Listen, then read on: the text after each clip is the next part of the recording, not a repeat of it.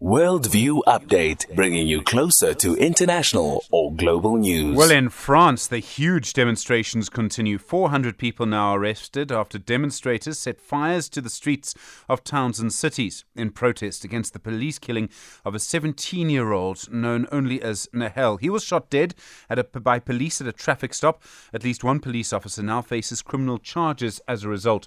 Koffi Kouakou is a senior research fellow at the Center for Africa-China Studies at the University of Johannesburg. Koffi, good morning. Good morning, Stephen. Long time. Indeed. We've seen huge protests in France before, but this almost seems to be something different. Is there an intensity to this anger that involves race, policing, and perhaps religion that we haven't seen in quite this scale for a while? Yes, it is really a sad day for France. Amid all these problems in Europe and the Ukraine war, here it is. We're now stuck with another, social problem that is really, some kind of, intentional homicide by a police officer who, in fact, the police are really struggling in France dealing with the level of rising crime, poverty, unemployment, and, of course, outright racism, as you pointed out. But we're finding out, the evidence is showing that much of what's happening and the majority of the victims in France since 2017 were black or of Arab origin. So this is very, very serious. And I think some of the reasons are social problems, high rise of criminality, poverty, unemployment. There seems to also be a complete breakdown in trust between the police and the people who are being policed. And there's another issue to this, which is that the French state claims or has a tradition of sort of being colorblind, different to how we approach things, where, for example, we give people racial designations for purposes of affirmative action, for example. France doesn't do things like that. It claims to try and deal with race differently. Is that idea falling apart in France? No, it's already falling apart. The French police are very well known for being brutal against a specific focus of a group of people. Poor people don't get much of that kind of justice, especially in the suburbs where the young man was shot. And some of us who had a chance to be into the suburbs know how it is really difficult to be perceived as a foreigner, even those who were born there in France, who had parents from Morocco or Algeria or Cote d'Ivoire or Senegal, really get a rough treatment as opposed to others in much more, upmarket suburbs.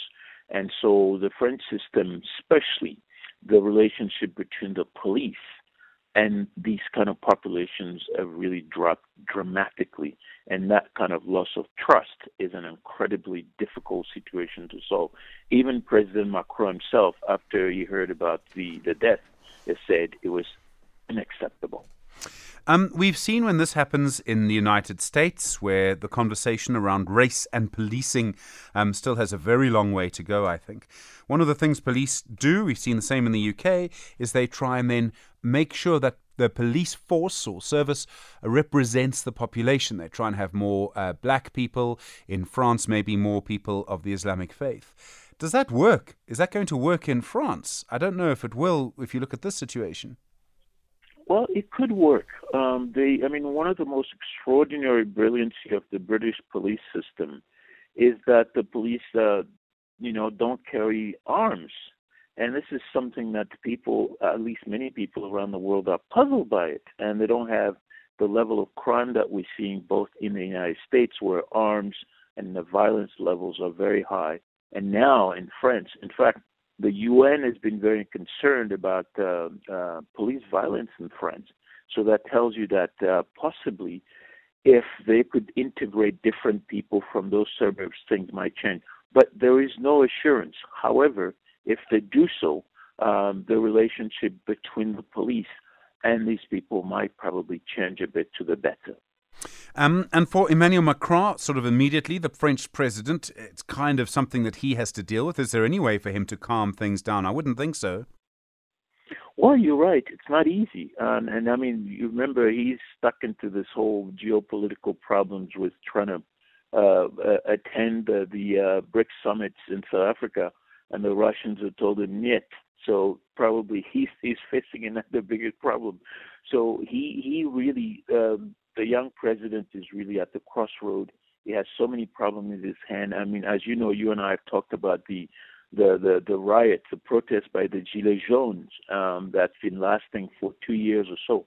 So he has a lot of problems to deal with. And socially, I don't think they're going to be able to solve this very, very early. But at least he's hoping that the riots will come down. The violence has been really terrible.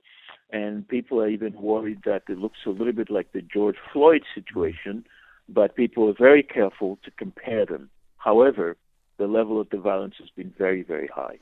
Koffi Kouakou, thank you very much indeed. As always, really appreciate the time. Senior Research Fellow at the Center for Africa-China Studies at the University of Johannesburg.